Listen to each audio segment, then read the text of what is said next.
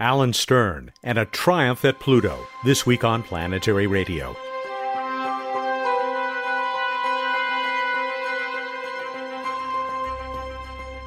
Welcome. I'm Matt Kaplan of the Planetary Society with more of the human adventure across our solar system and beyond. Join me at the annual meeting of the American Astronomical Society's Division for Planetary Sciences and a special conversation with the human being who led the team that took humanity to Pluto.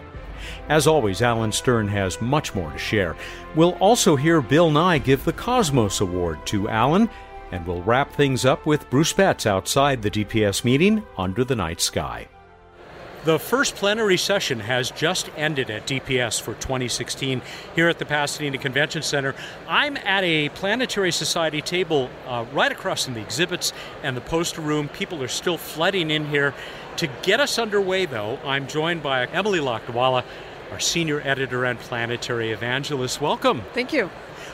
Why DPS? Why is this something, Emily, that you look forward to so much every year? Well, DPS is a meeting, it's the Division for Planetary Sciences of the American Astronomical Society. So it's an astronomy-focused planetary science meeting. We have a lot of people here who track small, faint objects, asteroids and comets, centaurs and Kuiper Belt objects, and people who study the atmospheres and surfaces of really distant worlds. So at this meeting in particular, I'm looking forward to learning more about the results from New Horizons at Pluto and Rosetta at Comet Churyumov-Gerasimenko, at Cassini at the moons of Saturn and Saturn itself, and other places all over the solar system. What did you hear this morning in the plenary sessions, which were sort of the all-star meetings? Well, it was a nice tour this morning. We heard about results from Rosetta and also Japan's Akatsuki mission to Venus, as well as some of the latest stuff from New Horizons. All three of these were kind of overview talks, getting the crowd up to speed about what's been happening on these missions. There was a couple of tidbits of new information from New Horizons. For instance, they're going to be all done transmitting all their Pluto data back to Earth as of Sunday, so that's a really big milestone on the mission. They're also starting to report information about their future Kuiper Belt target. We now know, thanks to Hubble, that it's much redder than Pluto, which means it's probably a more ancient surface. It's been weathered by its experience in the solar system. I missed the Rosetta stuff because I was here setting up microphones. Emily, you said Matt Taylor was there. Yeah, Matt presented a really cool animation showing the entire orbital tour that Rosetta took, and it's a nutty path. I mean, this is not a circular path around the comet. It zigs and zags all over the place. And of course, he reported about two sad events, the very end of the Rosetta mission, as well as the recent death of Klim Churyumov, who was one of the two discoverers of the comet target. So it was sort of a sad moment, but then he lightened it up by showing the animation that we created at Planetary Society headquarters of Bill Nye and me simulating the landing of Rosetta on the comet. I missed that? I can't believe it.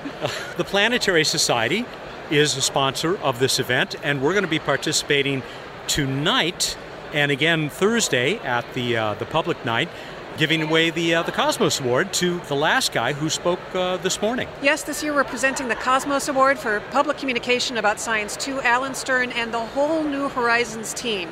And Alan always does a good job of emphasizing how large a team, not just scientists, but engineers it takes to make that mission totally successful. And they also, I noticed, are working really hard to make the data that the mission gathered accessible to large quantities of scientists as well. So he talked a lot about their planned data releases, beautiful color maps of Pluto, and things like atmospheric profiles showing how gases and temperatures and pressures vary. The goal is really to make as much as possible out of the data set by enabling as many members of the public and scientists to access it as possible. And it's really, I think, in Carl Sagan's spirit to share that with the world as much as possible. Emily could be found in presentation sessions and catching up with friends and colleagues at the Division for Planetary Sciences meeting last week. You heard us mention the public event at DPS.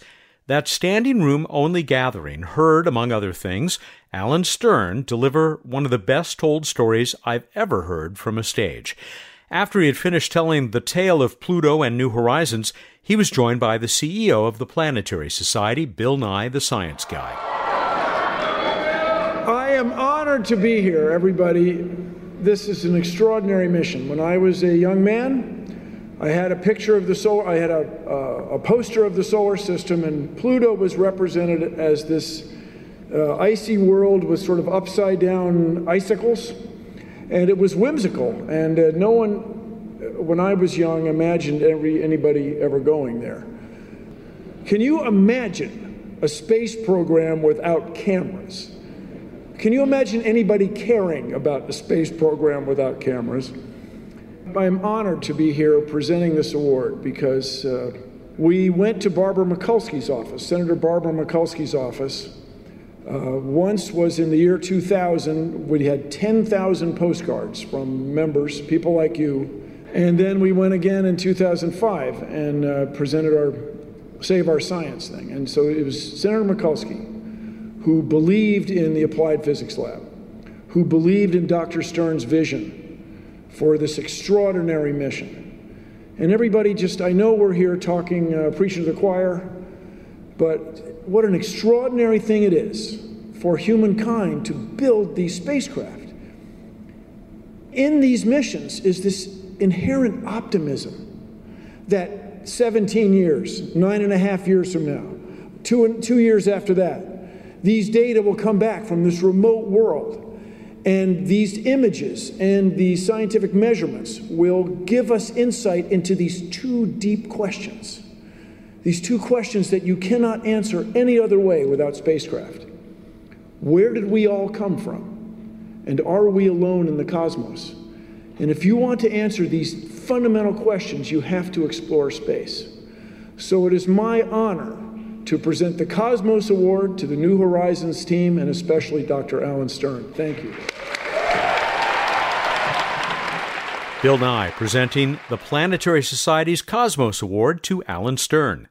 Earlier that day, Alan and I walked the short distance from the DPS meeting at the Pasadena Convention Center to the home of the organization that produces this show. Alan, welcome back to Planetary Radio. The first time sitting across from each other here at headquarters for the Planetary Society. It's delightful to have you. Thank you, Matt, and what a beautiful headquarters building it is. I'm glad that you could get the tour before we came in here into the bank vault, literally.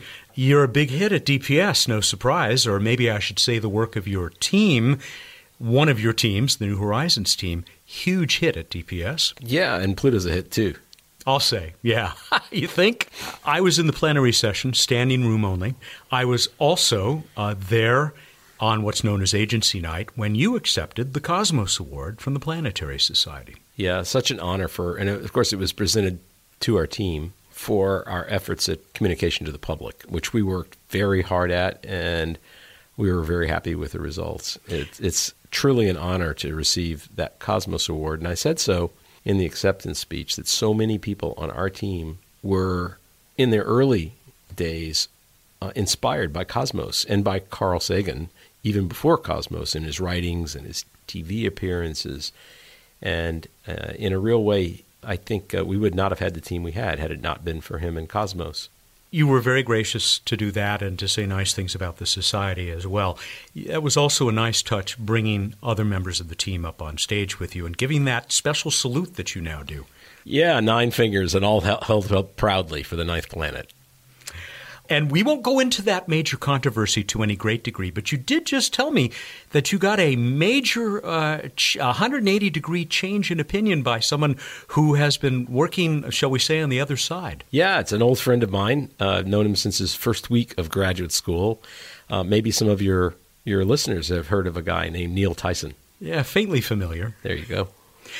And we may use a piece of that because you said you've got a recording. So you had many other things to say about this mission, but one of them has to do with a certain analog that's led you to sort of a new motto. Yeah, well, at the time of the Pluto flyby, we started referring to Pluto as the other red planet. But as time has gone by and we've gotten more and more of the data back, we found just an increasing number of analogies to the geology on Mars. And so we've started taking that a little bit further and calling Pluto is the new Mars. And it's really true. There are so many analogs and similar kinds of geomorphological expression in terms of, for example, the glaciers, the incised terrains, the dissected terrains, the basins like Sputnik versus Hellas, even the color.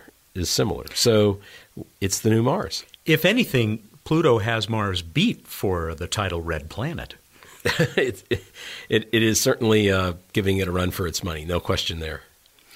Since we're there, let's talk more about Pluto and what New Horizons has revealed to us. This could take up an hour-long discussion, but what are some of the highlights from across the entire mission, particularly, of course, the flyby? Mm-hmm. Well, we've learned a great deal about Pluto's satellite system, about Pluto's geology and its atmosphere, about the origin of the Kuiper Belt from studying this. But I think the big headlines are three. One, all of us on the team, even those who really expected it to be good, were surprised at just how good. Sometimes we call Pluto SOFI, which is an acronym. It stands for something for everyone. It's really much more complex than we thought a small planet could be. The variety of geomorphological and atmospheric expressions rivals the Earth and Mars, and is unparalleled in all the billions of miles of space in between. Secondly, I think we've learned something that has really stood planetary geophysics on its head, how active a small planet can be in the absence of tidal forces. Io and the other Galilean satellites of Saturn like Enceladus, Triton, many of those are active. I named the active ones, but they all have tidal sources of energy from their giant planet and the surrounding satellite system. In the case of Pluto, it's in isolation. And the binary has reached tidal equilibrium, so it's not generating energy or heat. And That's the relationship with Charon.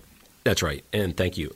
And yet we see from age dating using crater counts that there are very old ancient terrains on Pluto's surface, 4 billion years old, even older.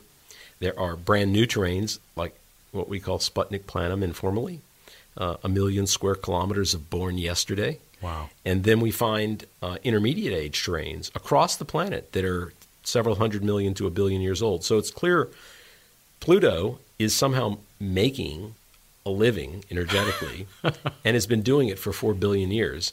And that was just not expected. Yeah. This little world so far from the main source of energy in our solar system.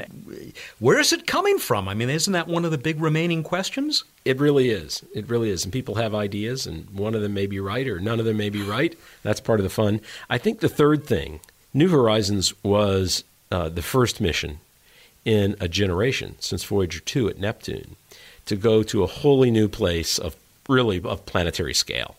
We worked very hard to make that opportunity known. We told people this hasn't happened in a generation and nothing like it is planned to happen ever again. And the third surprise was how spectacularly engaged the public became at the flyby. The previous record holder, this is NASA's statistic, the previous record holder in the modern era was Mars Curiosity landing that had over 100 million page views in a day. New Horizons was north of 1 billion. Wow. We were on the front page of the New York Times the next day, above the fold, as predicted, but we were also on the cover of 458 other newspapers around the world on that same day. And I used to say from 6 continents of the earth, until I got an email from the guy that is the editor of the only newspaper in Antarctica. And he attached a PDF of the front page saying, us too, us too. Yeah, I suspect it was big news off-planet on the ISS as well. Well, in fact, the ISS did a little public service announcement with an astronaut wearing a New Horizons shirt, holding the New Horizons bumper sticker, and twirling a New Horizons spacecraft model and saying what our bumper sticker says. But as a NASA astronaut, he said, my other vehicle's on its way to Pluto. I think it is so significant that in your top 3, you include the influence, the inspiration that this mission has provided worldwide, especially to young people, wouldn't you say? I have to include that, and I see it all the time. And across our team, we do a lot of public speaking. I do a lot of it myself, and I have literally had experiences that as a planetary scientist are unparalleled. I had a mother come up to me after a talk. She stood in line for probably 20 or 30 minutes, shook my hand, and she was crying, literally in tears, down in Florida. And she said, my son was completely failing in high school. He watched the New Horizons encounter and said, I want to be an engineer, and he's been straight A's ever since. You're there with Carl Sagan now, providing the inspiration that worked with so many members of your team and, to a degree, yourself. You're giving back. Well, I was just barely old enough to remember Apollo, moon landings, and how that engaged my whole generation of kids older than me and kids right down to my age, maybe 1 year younger, and then you can't remember it. And most of those kids didn't go into space exploration or anything to do with space, even though that turned them on.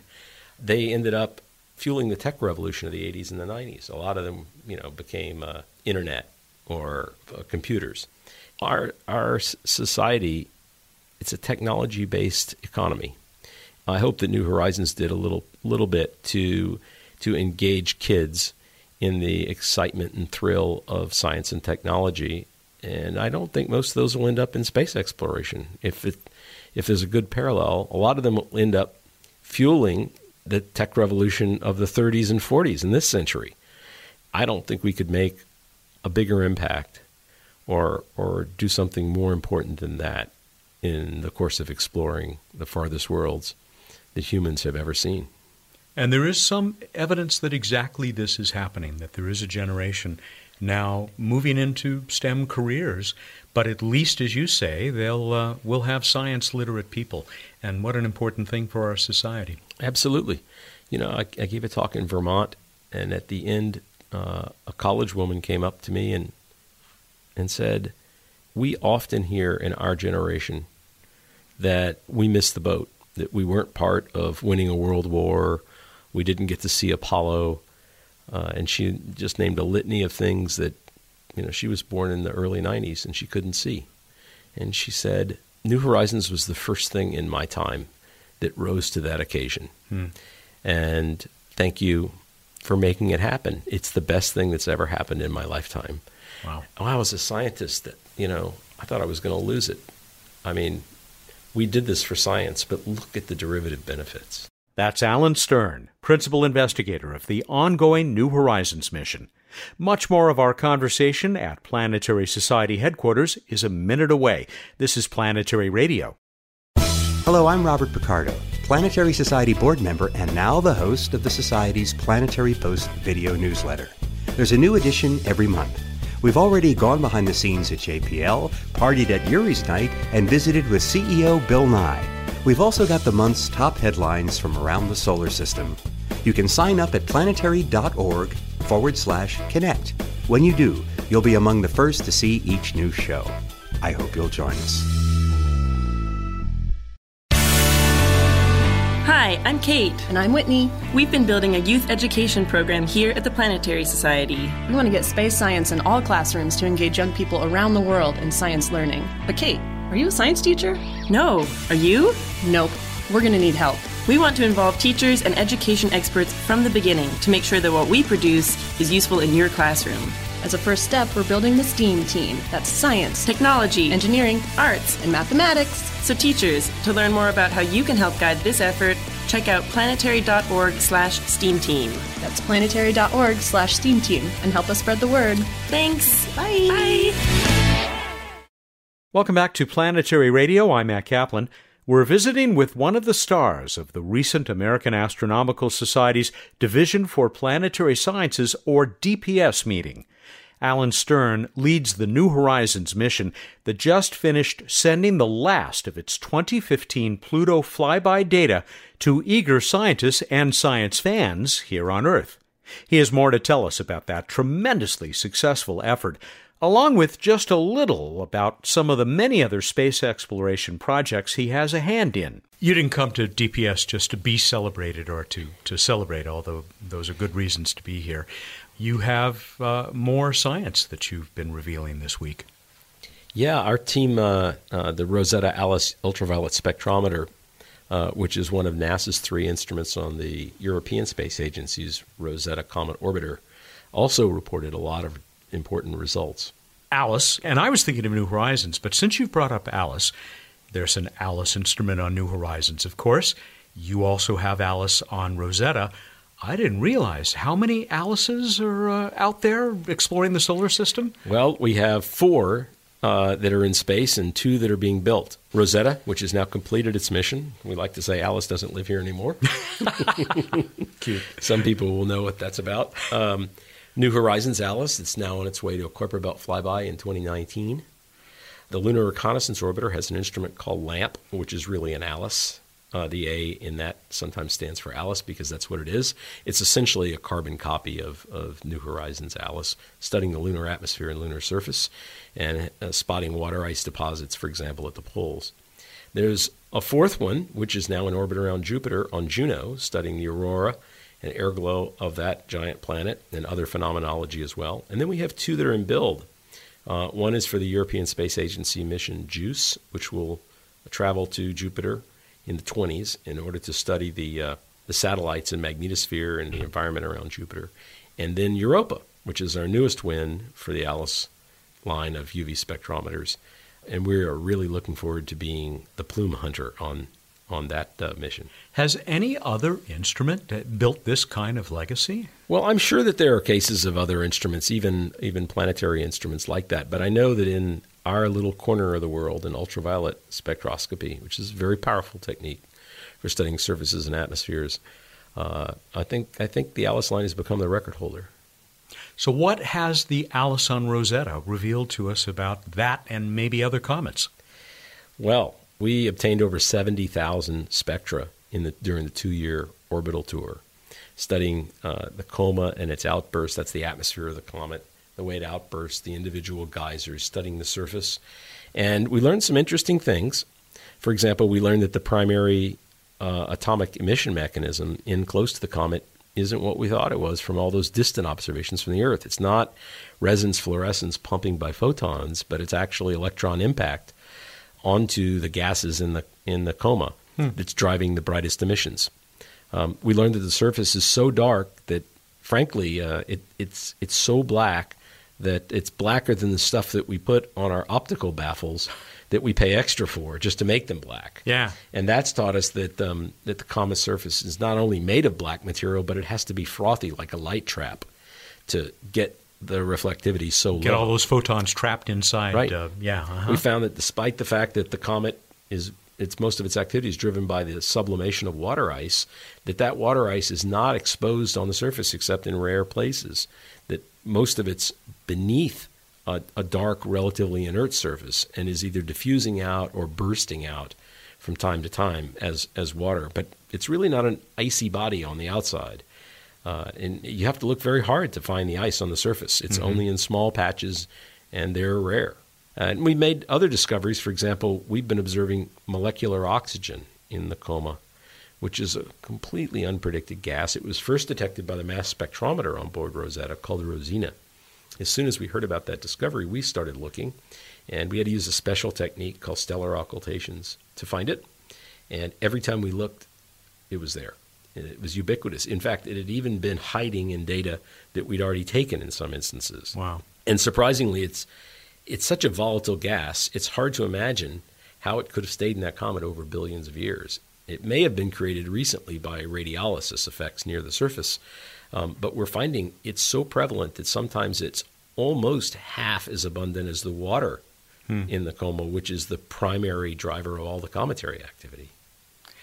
This makes me think of what may be the most frequently recurring theme that comes out in discussions like this on this program and elsewhere, and that is, no matter where we look around the solar system, there are going to be things that surprise us. That's absolutely true. And I'll tell you the lesson I learned at Pluto is it doesn't matter how hard you try, you're just going to be surprised. For all those 9 years we were flying to Pluto, I would say to the science team on New Horizons, let's take all those lessons they learned from the heydays of Mariner and Pioneer and Voyager and all the first missions to the inner 8 planets and see if we can process that and understand what we know about Pluto from afar and try and get the last one right, because they sure didn't get Mars right. It's a much more spectacular object than expected, with river valleys and past volcanoes, and didn't expect Venus to be completely resurfaced, didn't expect Mercury to have its mantle stripped away and be sort of a core crust-only planet. Didn't really expect geysers and volcanoes across the outer solar system, and we could go on. So let's see if we can get the last one right. And, of course, we didn't. So I like to say that we got an A for exploration and an F for scientific predictive capability. Back to New Horizons. You're not done. You're headed toward a brand new target. We are. We just got approval this summer to fly New Horizons on a new 5-year mission. Sounds like Star Trek. To explore strange new worlds. Yeah, seek across out. Across the Kuiper Belt.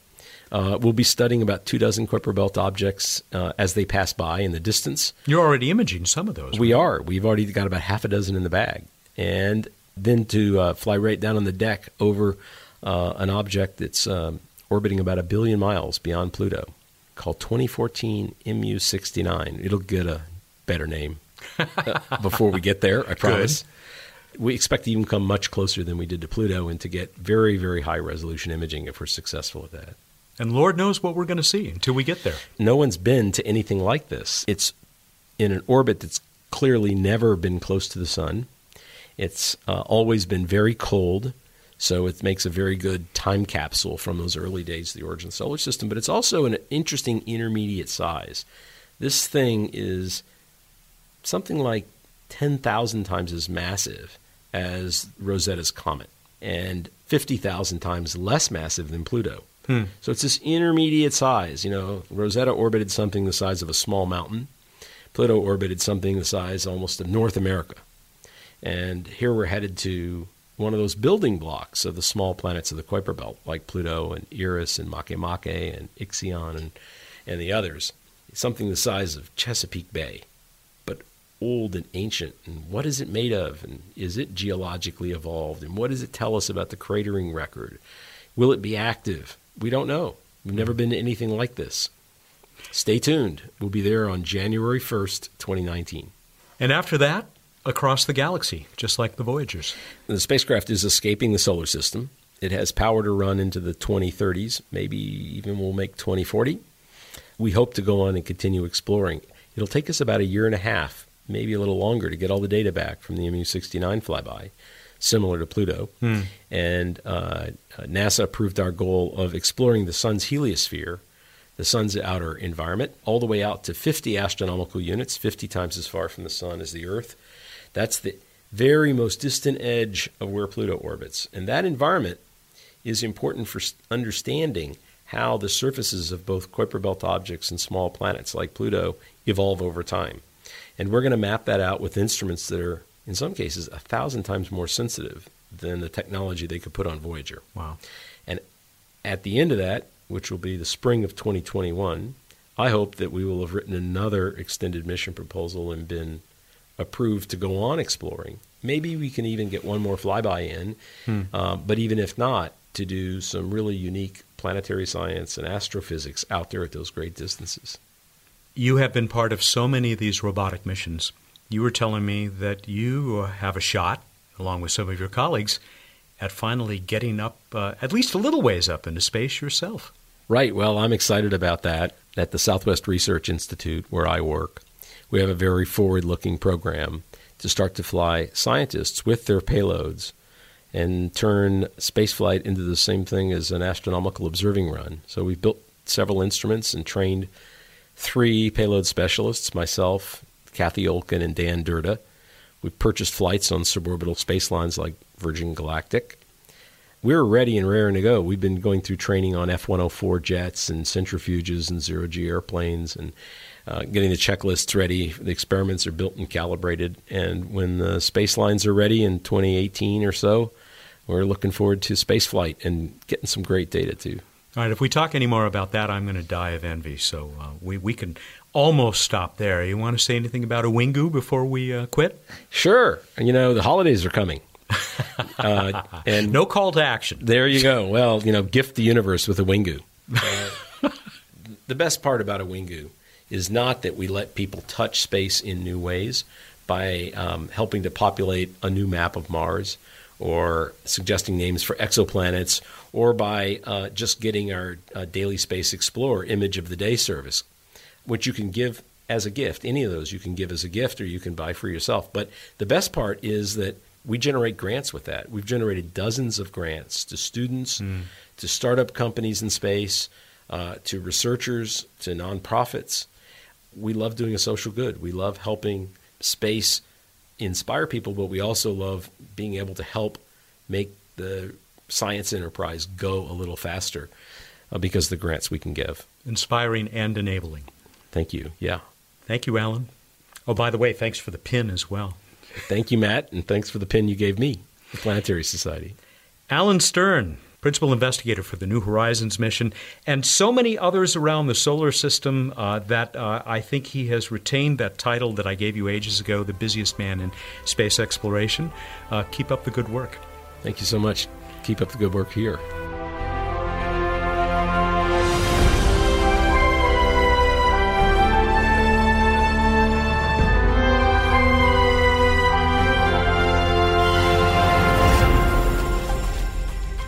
Time for What's Up on Planetary Radio, closing out our coverage of the Division for Planetary Sciences. Here in Pasadena, I am joined by the Director of Science and Technology for the Planetary Society, Bruce Spatz. Welcome. Thank you, Matt. It has been a hell of a week.